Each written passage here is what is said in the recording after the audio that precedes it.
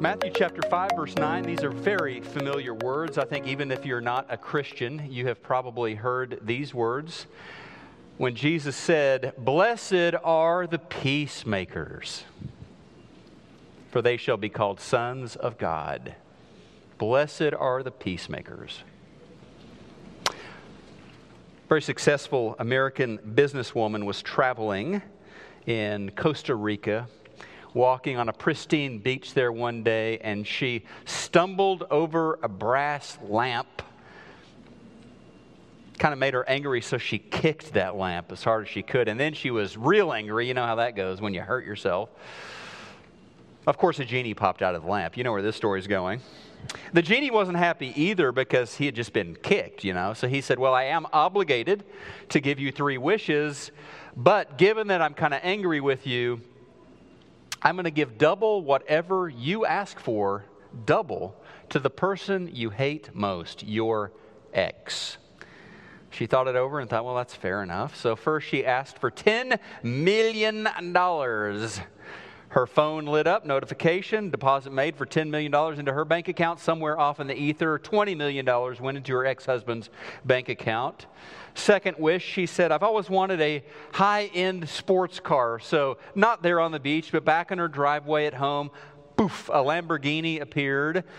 In her ex-husband's driveway, a Lamborghini, poof, and a Ferrari appeared. The genie said, "I want you to think long and hard about the third wish. This is your final wish. Remember, he's going to get double." And she said, "Well, I've always wanted to donate a kidney."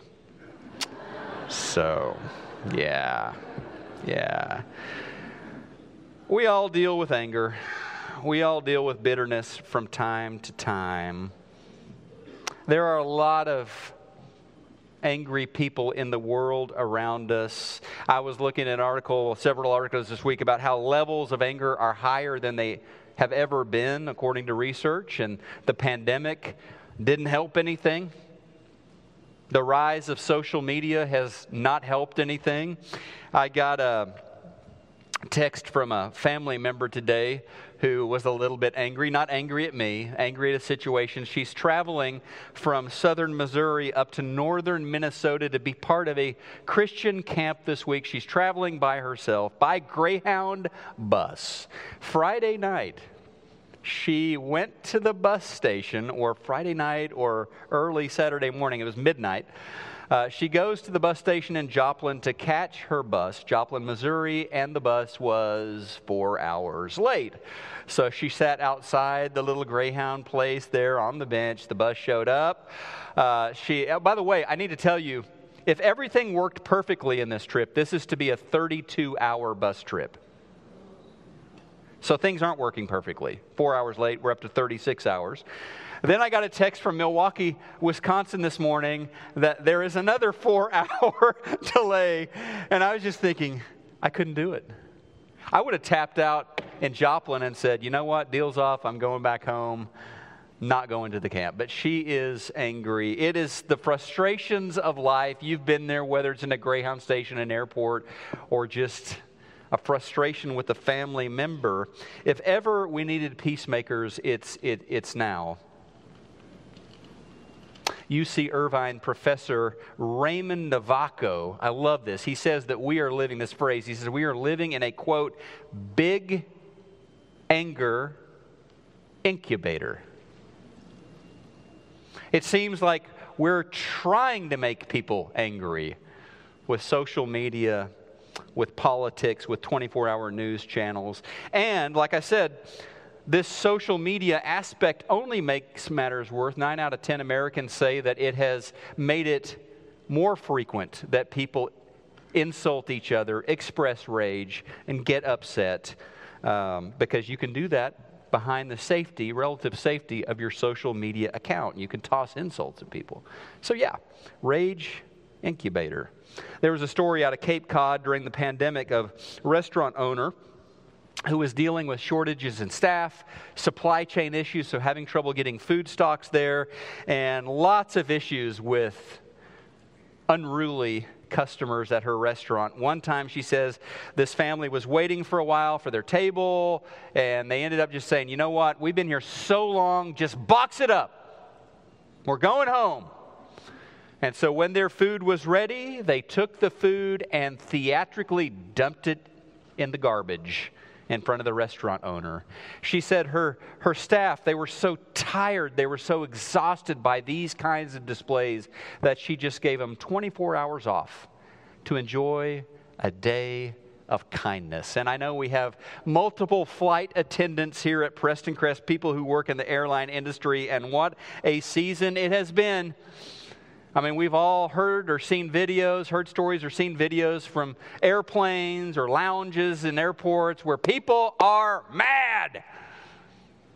And our poor flight attendants have taken physical abuse and verbal abuse. It has not been fun. You may have seen videos of unruly passengers who were a threat to others getting duct taped to their seats on airplanes. We live in an anger incubator, an age of rage to be sure. But then again, is this new? Not really. Nothing new under the sun. Winsome conviction authors Tim Muehlhoff, Richard Langer go back to the New Testament and say, interesting how quarreling, how angry fights pop up all throughout. They say the existential threat of quarreling leaps from the text of almost every New Testament epistle, whether the letter is long or short, 1 Corinthians or tiny little Philemon. Quarreling is addressed. Whether the church is doing well or poorly, Philippians or Galatians, quarreling is addressed. Whether the tenor of the epistle is doctrinal like Romans or personal like 2 Timothy, quarreling is addressed. So apparently, this is not a new thing. Maybe there's an escalation now, but people have always dealt with the bitterness and rage and quarreling and fighting. And so we imagine, as we come into this world of Matthew chapter 5, that Jesus is addressing truly an age-old problem and this beautiful calling for the people of God to be a people of peace. Makers of peace. And they will be called sons of God. The Bible has a lot to say to angry people. A couple of places in the Proverbs. Proverbs chapter 15, verse 18. The hot-tempered person, what do? They start fights. The cool-tempered person stops them. The next chapter, verse 28, a perverse person stirs up conflict. And so we have seen in Matthew 5, verse 9, that we are, as disciples of Jesus, peacemakers. We are called to bring peace into the world. Some specifics here some generalities before we get into the specifics. When Jesus talks about peacemaking, he's not just talking about the absence of conflict. It's more than that. For centuries, God's people had this idea of shalom. We translate it as peace, but it is human flourishing. It is wholeness. It is healthy community. And so that's what Jesus is calling us to be about. That the church will be a place where human beings flourish, where community is healthy, and people grow together. And at the same time, we know that we deal with anger. Parents know that they're going to have to deal with anger in their children, probably anger in themselves with respect to their children. Husbands and wives know that if you've been married more than a couple of weeks, you're going to get angry at your spouse. They're going to get angry with you. And so even those people that we profess our undying love toward, the ones we are closest to and most committed to, our children, our spouses, we're going to deal with anger even in those places. And it can be anger and conflict. It can be destructive. And toxic doesn't have to be. It can translate into growth and understanding. It can be part of a movement toward shalom if it's handled well. And so we're going to talk about first some unhealthy ways that anger is managed or mismanaged, rather. And I'm going to talk about jackrabbits, turtles, and skunks. This may sound a little bit campy, but for me it's easy to remember. 3 different styles of conflict. What do jackrabbits do when they sense danger? They gone. They run away. On the fight or flight spectrum, they are way over here at the first sign of conflict. They are out of there. They disappear. They sprint. And it may look like this, like if you are a jackrabbit and you've got a neighbor that's a little troublesome, instead of talking to them, instead of trying to deal with it, you may put your house on the market and just decide you're going to move somewhere else. If you're at work and you have trouble getting along with the boss or the coworkers, you may just quit and look for another job. If you're in a marriage that's tricky, you may just raise the white flag and quit on your marriage. Jackrabbits run away, and that is a non-shalom way to deal with anger. It's not healthy at all, and for some of us, that's the first instinct, to turn and run. That's not peacemaking. It makes conversation impossible when you run away. It makes finding solutions to real problems that generate conflict impossible to find, short circuits the process of coming to resolution. In Genesis 16, a lot of examples in Scripture of this, but in Genesis 16 there is conflict between Sarah and Hagar. Sarah is the boss, Hagar is her servant. And we are told in verse 6 that Sarah is treating Hagar harshly. Hagar's a jackrabbit. She takes off. This is before she gives birth to Ishmael. That part of the story hasn't happened yet. She takes off. She is in the wilderness, and God comes to her, and he says, you need to go back. I know it's hard, but you will be blessed. Future generations will be blessed if you go back. And she did. There are jackrabbits who run, and then there are turtles who hide. A husband came to me and confessed that was his style this morning, and maybe some other husbands can identify with that. What do turtles do? When there's trouble, they retreat into their shell. They hide out. They get quiet. They are the great pretenders. Problem?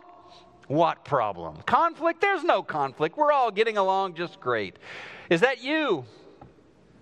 When things get tense, do you retreat into your shell? Do you get quiet or emotionally detached?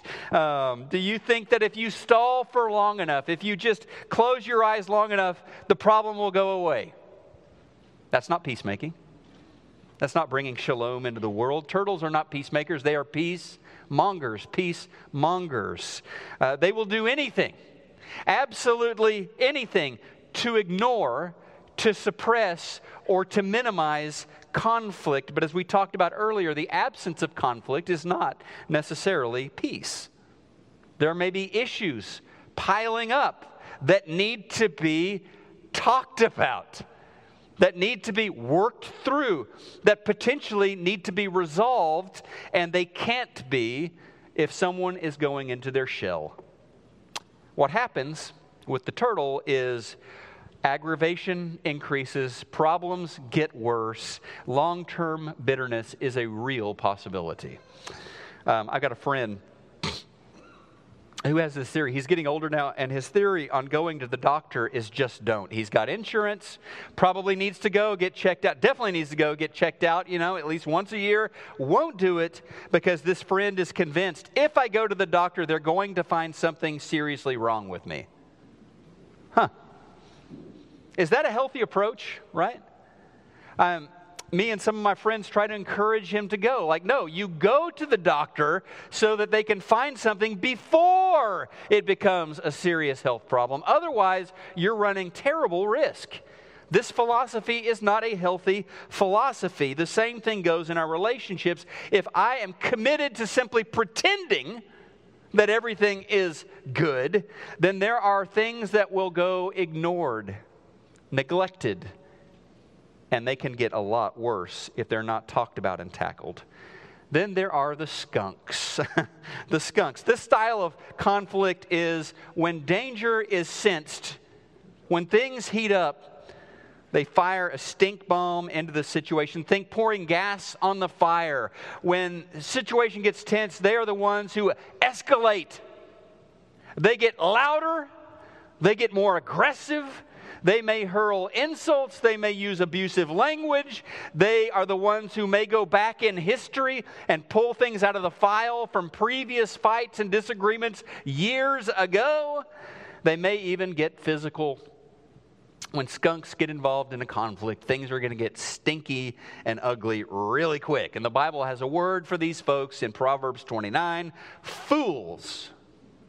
Psh, spray.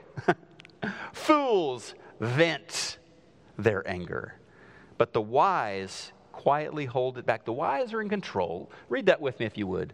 Fools vent their anger, but the wise quietly hold it back. Somehow, and this is probably another sermon, but somehow we've gotten the idea that you need to vent.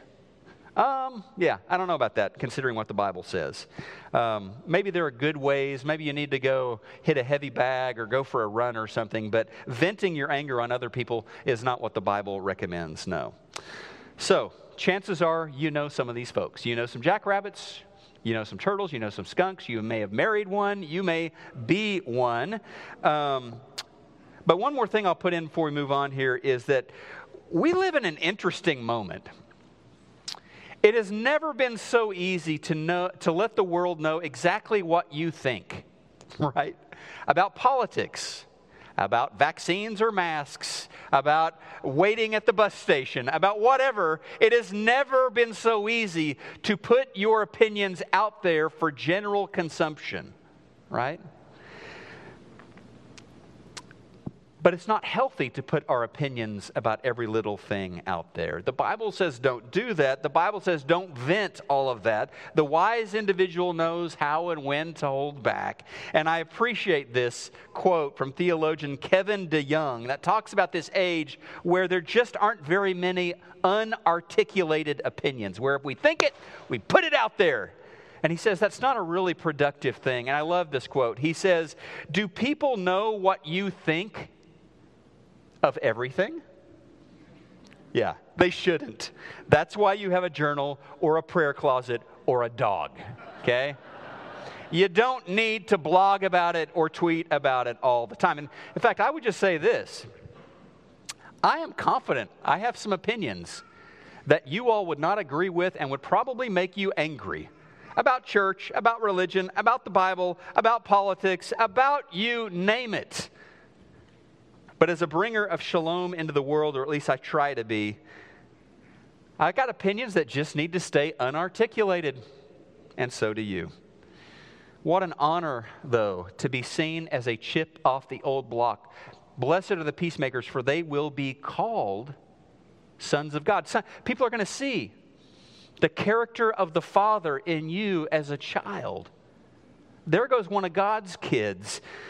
And Paul talks about this when he writes to a church in conflict. The Ephesian church, it was Gentile against Jew. They were all Christ-loving believers in that church, but very different religious backgrounds. And he writes to them in Ephesians 2:14, "For he, Jesus himself, is our shalom. He is our peace, who has made us both one and has broken down in his flesh the dividing wall of hostility." Jesus is our peace. He sacrificed himself. He surrendered his body to be spat upon, crown of thorns, nails in hands and feet, so that he could break down these walls of anger, walls of hostility between us and God, and between me and you. So living in an anger incubator, what do? And I'm not talking about big level, let's all take courses on conflict mediation. Some of us may need to do that. There are some gifted people that are called to do that and get trained to do that. But what are the little day-to-day things that I can do, that you can do to be a peacemaker in my world? Let's talk about that. 4 simple decisions. One of them is simply overlook minor offenses. I think 90% of situations will not escalate if people would just follow this simple rule: overlook minor offenses. Not everything needs to be a capital offense, right? A few years back, Isla will remember this, a few years back, March 6th, our anniversary came and went, and I didn't remember. Thank you, Jesus. Thank you, Father God. Neither did she. Hallelujah. We made it. Like 2 weeks later, it's like, wait a second, our anniversary was 2 weeks ago. But sometimes you remember and she forgets.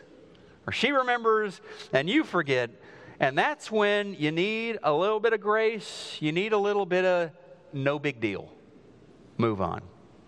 Proverbs says in Proverbs 19:11, good sense. We need more of that in the world. Good sense makes one slow to anger. And it is to his glory to do what? To overlook an offense. To just move on. Right? So when you feel slighted, when you feel wronged, it helps to give others the benefit of the doubt. I will say this, my wife is really good about this. Imagining when she gets cut off in traffic or treated rudely in some place, she imagines that that person is having a really bad day, or that there is some stuff going on in their life that is not easy to deal with. And I think that's given people the benefit of the doubt, giving them a little bit of grace.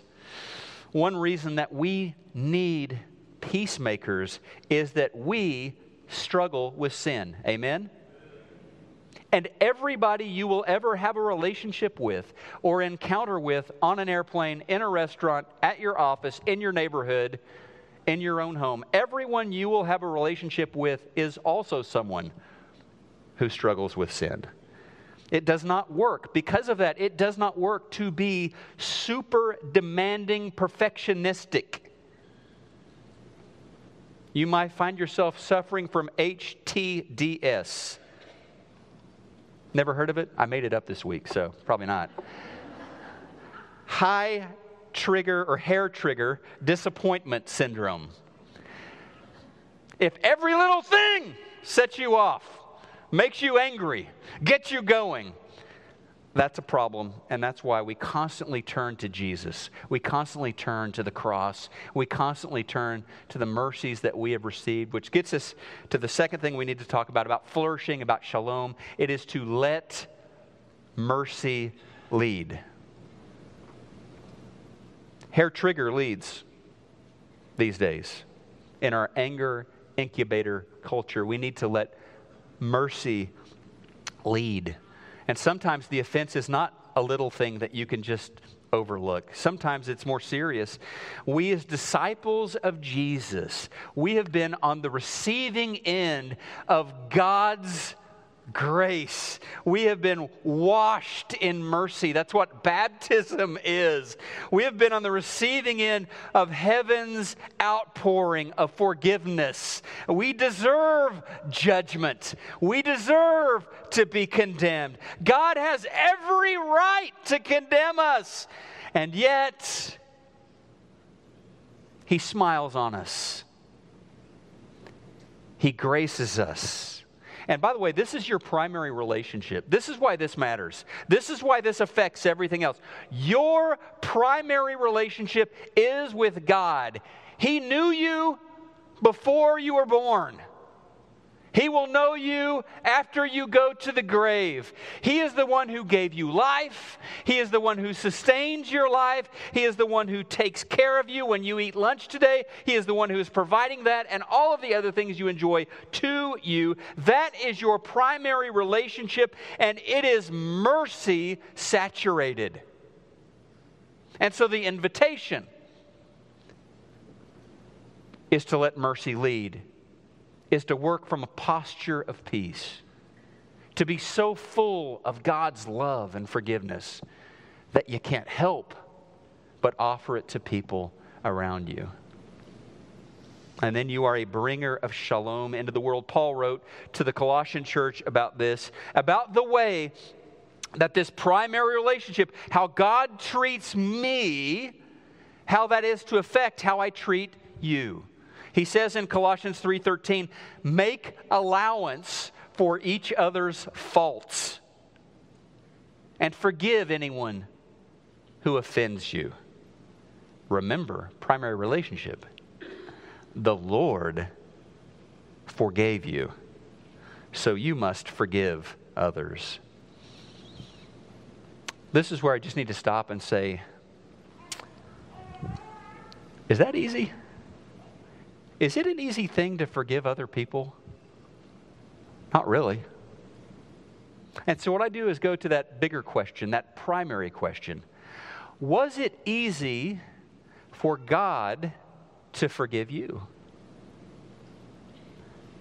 Think crown of thorns, wooden cross, nails. It was not easy for God to forgive you, but He chose to forgive you. And He's calling you to be a person of peace as He is. By the way, same chapter, a couple of verses earlier, Jesus said, blessed are the merciful, for they're going to receive mercy. And now He says, blessed are the peacemakers. They're going to be called children of God. So we show mercy to others, and we seek God's shalom with them and in the communities in which we find ourselves a part of, because that's how He treats us through Jesus. It's His DNA. And I don't know if you've ever done one of those DNA tests. I get a notification, once a week. Hey, this person's related to you, and it gives me like a percentage, right? You have this much DNA in common. Got one of those this week. If you're His child, this DNA is going to show up. You're going to be a daughter or a son of God, a peacemaker, just like your Father. The third decision is to own up to your part in the conflict. I can think of few things, and I bet you can attest to this, that disarm an angry situation more than somebody saying, you know what? I screwed up. My bad. You're not excusing them, but you're saying, yeah, I contributed to this. I said this, I did this, it didn't make the situation any better. I'm sorry about that. And all of a sudden, the gas is let out of the tank on that. The temperature is lowered. A confession of fault really changes things. And just owning up to the fact that you've contributed to the conflict. And Jesus taught His disciples, didn't He? It's a great image. Jesus was such a creative teacher. What an image. He taught His disciples, hey, before you get in there trying to remove the speck out of your neighbor's eye, I think there's something wrong there. You might want to take the log out of your own eye. It's all about acknowledging you're a sinner, you struggle, you've contributed to making things worse at times. Just own that. Now, finally, as far as it depends on you, number 4, seek reconciliation. As far as it depends on you, seek reconciliation. We've been given a ministry, 2 Corinthians 5, a ministry of reconciliation.